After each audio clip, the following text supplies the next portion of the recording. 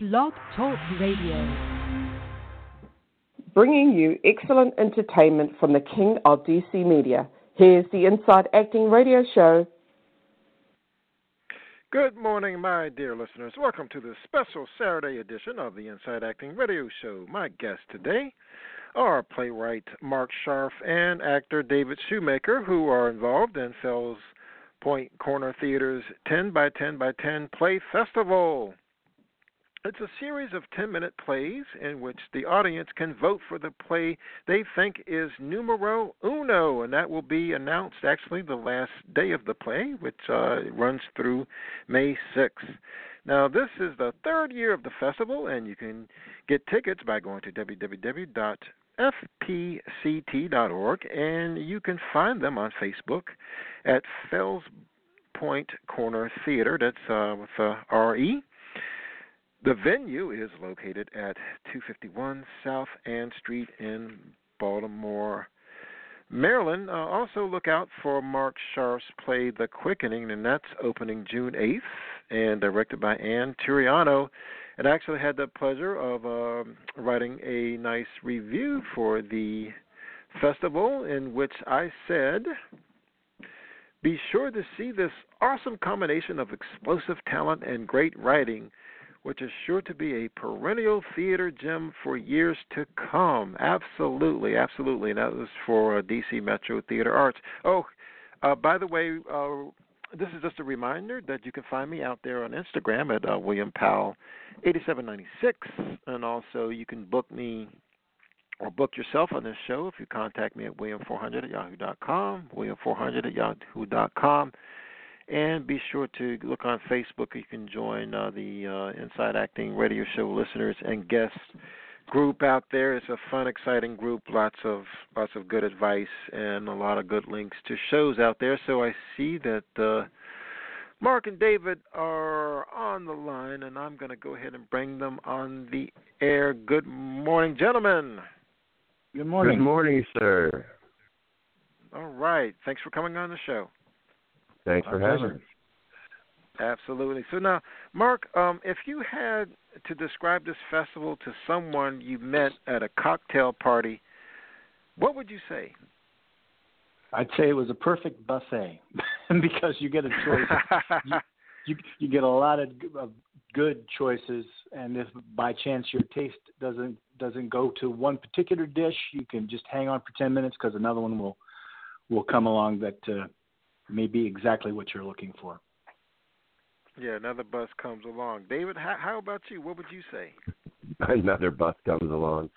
I like that. The tagline is always, if you don't like something, wait 10 minutes. But we've been really lucky in the last several years that we've been doing it, that we always get great choices to pick from, and it's actually hard to pick the best ones. 10-minute plays. I have to immediately give a shout-out to an old friend named Mark Scharf, whose idea this was back in 2011. Yeah. That he came up with it, and it has been something that I've done every single year we've done it. It's been so much fun. Oh, yeah, absolutely. I agree. So now, Mark, you were in a play, David, you were in a play called While in Parallel Dimensions, Clothes Hangers Conspired. You handled your comedic, I think that was a comedic part, and you handled it pretty well. How do you approach comedy different from drama? Honestly, the hardest thing about comedy is not approaching it any differently than drama. Obviously, Agent Fax Skulder is a magnified version of humanity, and it all is a bit crazy. So you sort of take your cues from the old masters. But really funny is about just being truthful. So if we set the rules at the beginning that everybody, Fax Skulder, Data Mully, and I'm a True Earthling, are these magnified versions of characters you're already very familiar with, then the way to keep it funny is to make sure that you obey the rules that you give the audience at the beginning. So we just have to stay crazy the entire time. And that's hard to do because sometimes you want to play something naturally. But if you start off going, hello, then you have to keep on going, hello. Oh. Yeah, that's right. That's right. Now, Mark, if I'm a playwright, how do I submit a play to the festival? Well, every year there's open submissions. It's advertised in various social media, and also if you come down to Fells Point to see shows, you'll find reminders as well. But every year there's completely open submissions. The submissions are blind, in that the readers don't know whose play they're reading, so they're judging solely on the content of the play. And of course, one person keeps track of whose is whose, and then they make a hard selection to try and pick an evening, because they're trying to balance not only material but ensemble and resources and all the rest. So there's a lot that goes on behind this. And so now, Mark, I know you've read a lot of plays. What would you say are some common rookie mistakes by first-time playwrights? Okay. Well, having a scene where an actor tells me what I just saw. If I just saw it, you don't need to retell me again what I just saw. I think that's a fairly rookie mistake. A lot of telling instead of showing. I mean, it's theater, it's live, and I need to see something happen. Don't just tell me about it. I'm not reading prose. I'm watching it transpire on the stage, and I could go on for days. So. Too much exposition. Oh yeah. Too much exposition. Yeah. Wow. Drop your audience right in the middle of it. So they'll figure it out, and that will gain their interest. If you start right in the middle of something going on, instead of taking 3 hours to set it up. There audiences you go. are quick. They're amazing and magic, and they will figure it out. Yeah. Audiences are smart. Awesome. There you go. And so, David, that leads me to your question. I mean, so you look at scripts like Mark had The Last 10 and things like that. So how did you choose which of these plays you wanted to do? Oh, I don't get to pick. That's the charm of it for me. Is I have friends. I work at Fells Point Corner Theater, but I am not on the selection committee because then I wouldn't feel comfortable auditioning for it. I don't get to pick the plays. So everybody who knows about this and everybody who knows about the theater just comes out and auditions blind. We have sides from some of the shows that when you audition, you get a little taste of what's to come. So I got to read actually for the part that eventually went to Parker Dam in the Fine Art of Critiquing the Hang of the Shoe. But I don't get to pick at all. So it's much more like Christmas for me when you get that email saying, hey, so we've decided that you're going to be a madcap FBI agent and a guy on a train bound for a very unpleasant destination. And because I don't get to read them beforehand, I get to sit here on my couch when I get the email and download the PDFs and go, oh.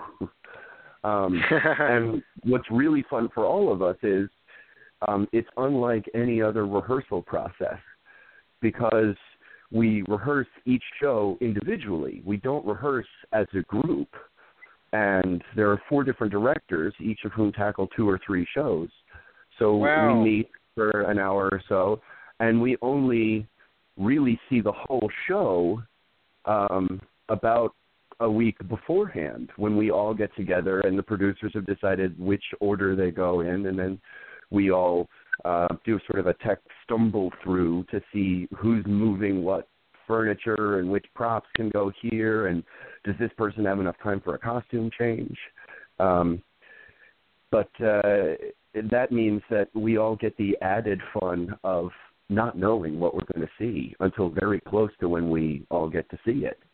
When we finally did our first stumble through, and it came time to watch Natalie Dent do Hello Baby I Miss You, everybody had all sorts of tasks to complete around the audience, around the theater, and everyone just stopped dead and sat there listening to her do that beautiful 10-minute monologue.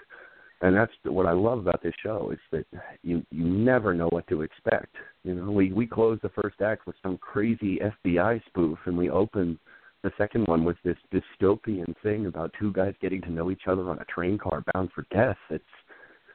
It's completely unexpected, and that's what I love about it.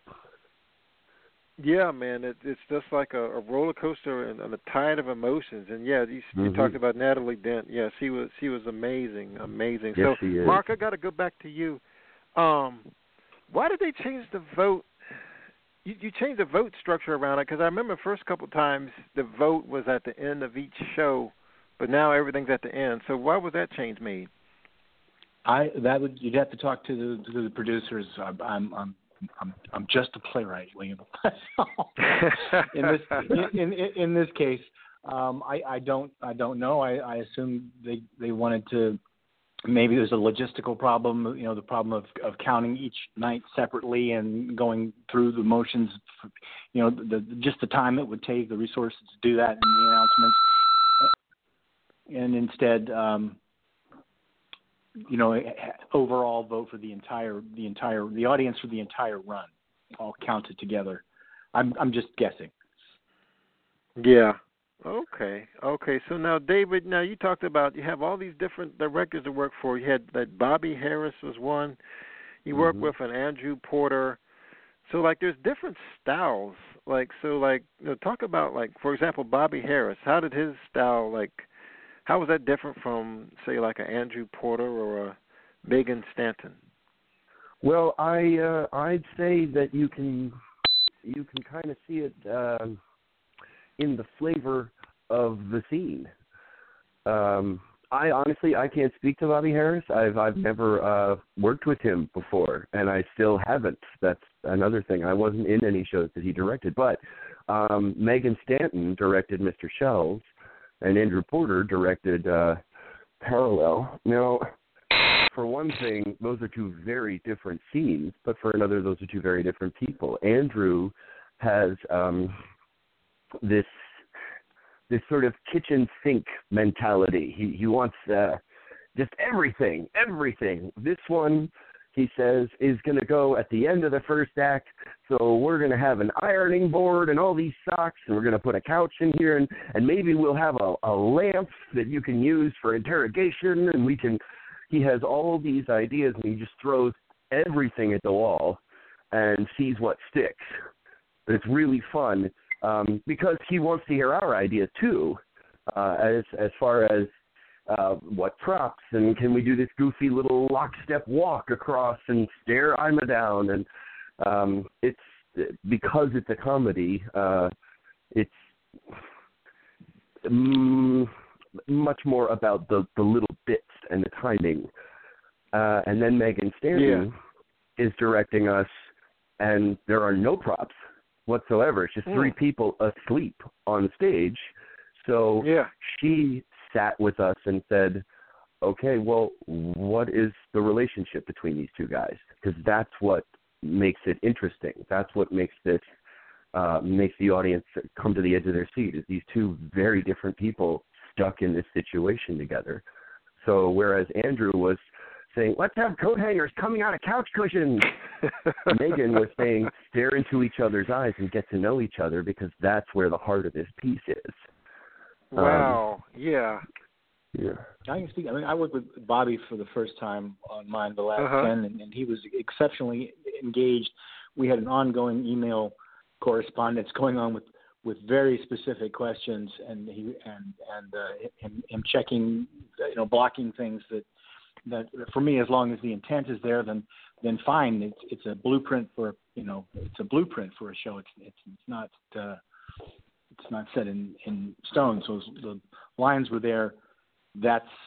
And was the intention moving forward is all there. That's great. But he was very attentive and also very inventive, and it was a pleasure to work with him.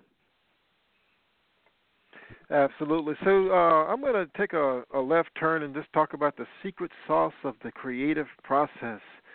So, Mark, talk about your process for writing. Oh my goodness. Well, sometimes the plays start in a variety of different ways. It could have been an article, it could have been a conversation, it could have been an incident that I've been privy to. But something strikes me and will percolate for a while, and you start. Sometimes I just make reams of notes, and finally something bubbles to the surface. Other times, just I always think about Tennessee Williams getting up every morning, and regardless of where he was the night before, or who he was with the night before, or what he was doing the night before, and sitting down and writing regardless. And I thought, well, how the hell can you call yourself a playwright if you're not writing? So sometimes you just have to sit down and write, and you see the stage, you pick, the lights come up, and off we go to the races. I don't know how else it's to all about discipline. Yes. And that cliche is a cliche for a reason, that writing is rewriting. So. Yeah. Yeah, I think the hardest part for a lot of folks is just the blank page. I mean, those first words. Well, you have to get that little censor off your shoulder and give yourself permission. Because I think it's going to be okay, because you're usually your own worst critic. You call that writing? That's terrible. But the scariest words for me are to say a comedy, because then you better be funny. Oh. Woo! I'm not even going to touch that one, Mark. This is a comedy. Well, then you better be funny. Ooh, just tell them it's a play. That's tough. So, David, talk about how you keep your acumen sharp. Oh, My acting instrument. I wanted to hear about the special sauce too. I thought Mark was just going to say whiskey. Irish whiskey. Yes, there it is. My acting instrument. Well, when you go to school for it, they break it down for you. A lot of it is just making sure that your body is in the right shape and that you're aware of it. Because, for instance, Agent Skulder moves very differently than Gunner, and you have to be aware of that. And if you're not aware of and in control of your own body, then you can't very well move it the way you want. Your voice is the same way.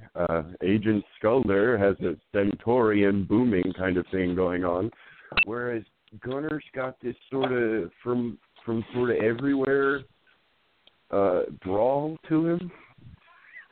But as far as in general keeping it sharp, I read a ton of plays. I go see plays. I watch other people do it, and I keep doing it myself. Sorry about that. This is all about telling stories.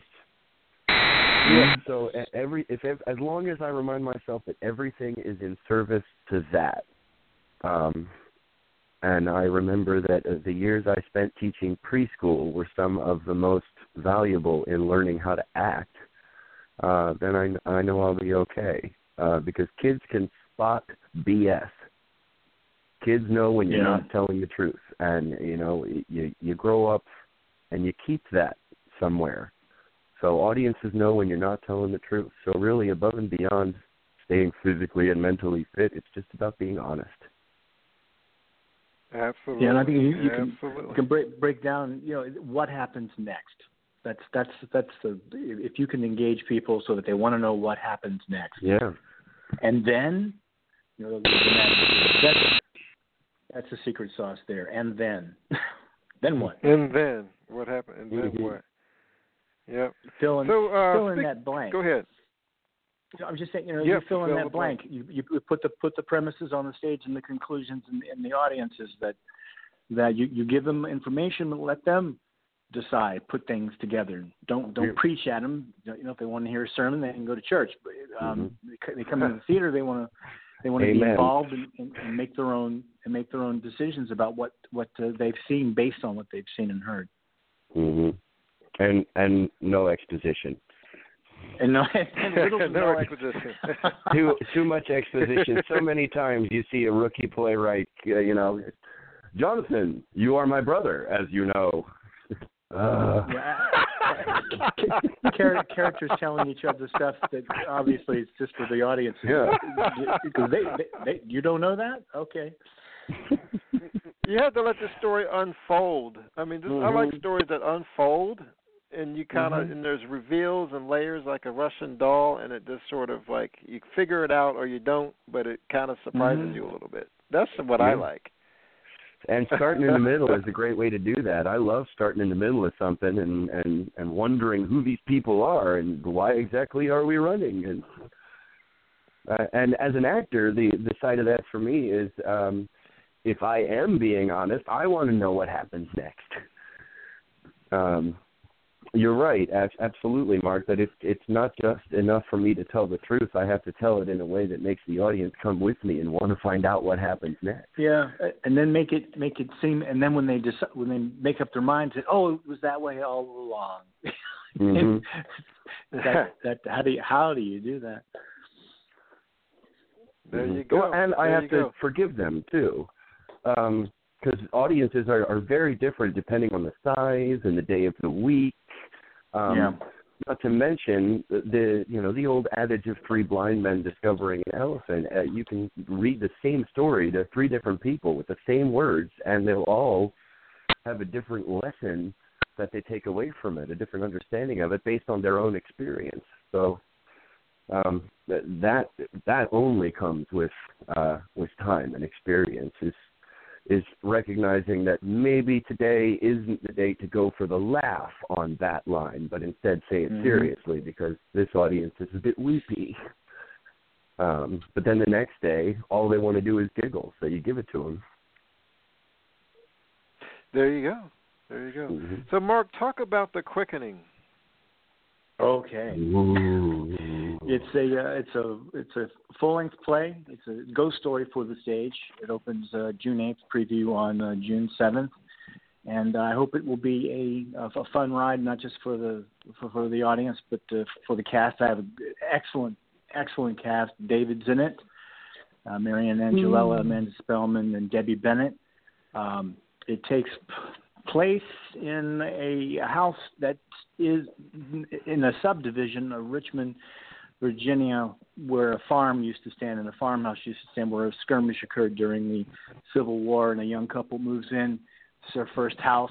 She's pregnant, and things start to go awry. And there's a strong Baltimore tie. The pregnant woman is from Baltimore, and her mother's from Baltimore. She comes down. But it was a Maryland State Arts Council Individual Arts Award winner, and it's picked up this and that prize, and I'm really pleased that it's a co-production of the Collaborative Theater Company and Fells Point Corner. So I'm real pleased with the production and the producers and how they're putting things together and the attention to detail. And you expect me to say this, but I do. I've loved watching the rehearsals that I've watched and the conversations that actors have with each other based on the text. So I think it's going to be a worthwhile evening of theater. Who are your stars? David. David is. There's only 4 characters. David, I'm barely in it. Marianne Angelella, who you saw as Alice B. Toklas, I think last in Gertrude, and the companion, Amanda, who lives in the D.C. area, and Debbie Bennett, who's been around Baltimore quite a while, acting in various things. So it's directed by Ann Turiano. This wasn't planned, but the entire design staff is female. The set designer, Casey Dutz, the lighting designer, the costume designer, the props, the stage manager. Excellent. Okay, David, what's next for you? The Quickening. Okay. The very next show I'm doing is The Quickening. We actually did a really fun and fascinating thing that I've never done with a show before, but we offered tickets to the rehearsal process for The Quickening. It was this neat idea that I believe Antoriano and the Collaborative had, where we've workshopped it for an entire year. We've gotten together once a month and done a reading and talked character, talked costume, talked lighting, talked sound, and it was open to the public. Anybody could buy a ticket and come and sit in and give feedback.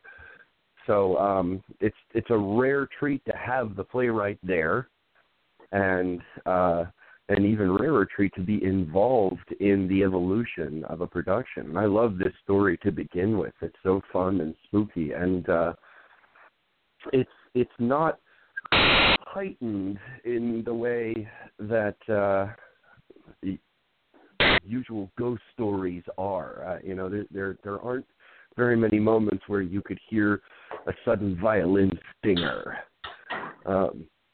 It's just a gradual build of unease,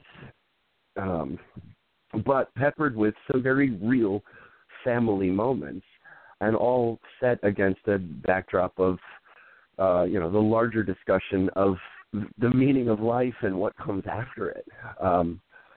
And Mark has done a fascinating job in this script of sort of splitting the difference between the more spiritual ideologies and the School of Physics, really. I mean, anybody who gets ghost stories tied up with the double slit experiment is doing all right in my book. So I get to play the skeptic husband.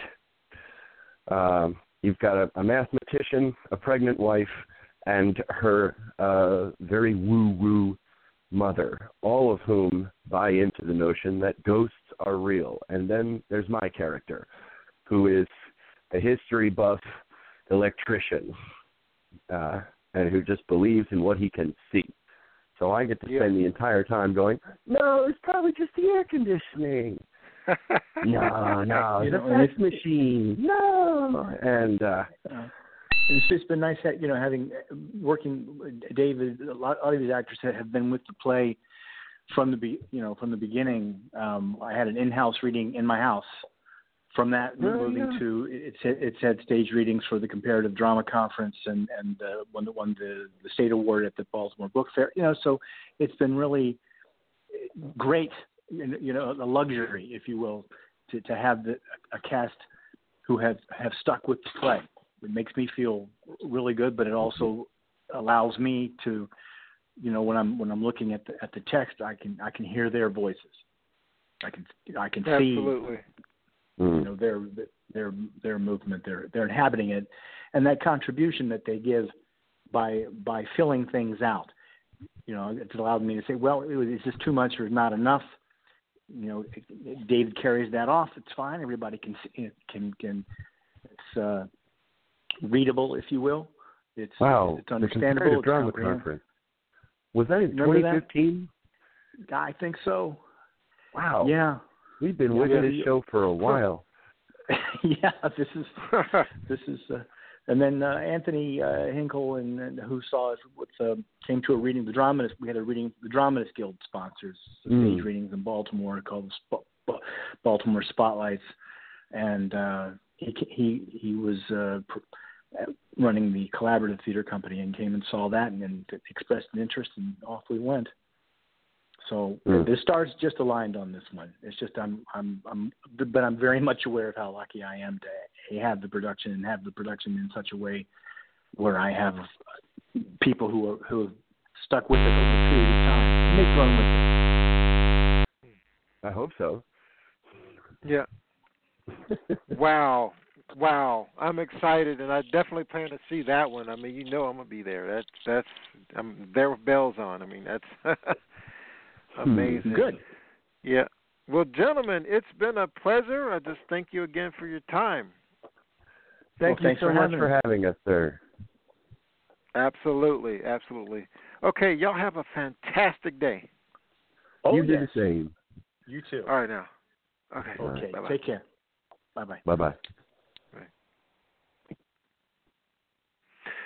All right, folks out there in Radio Land, remember to do something for your career every single day and break a leg day.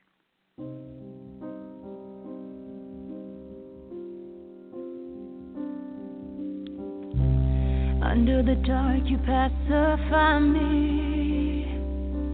Hold my breath. Take me down, I won't fight. Beat of my heart, you drum inside me. Somewhere my death makes a sound no one can find out.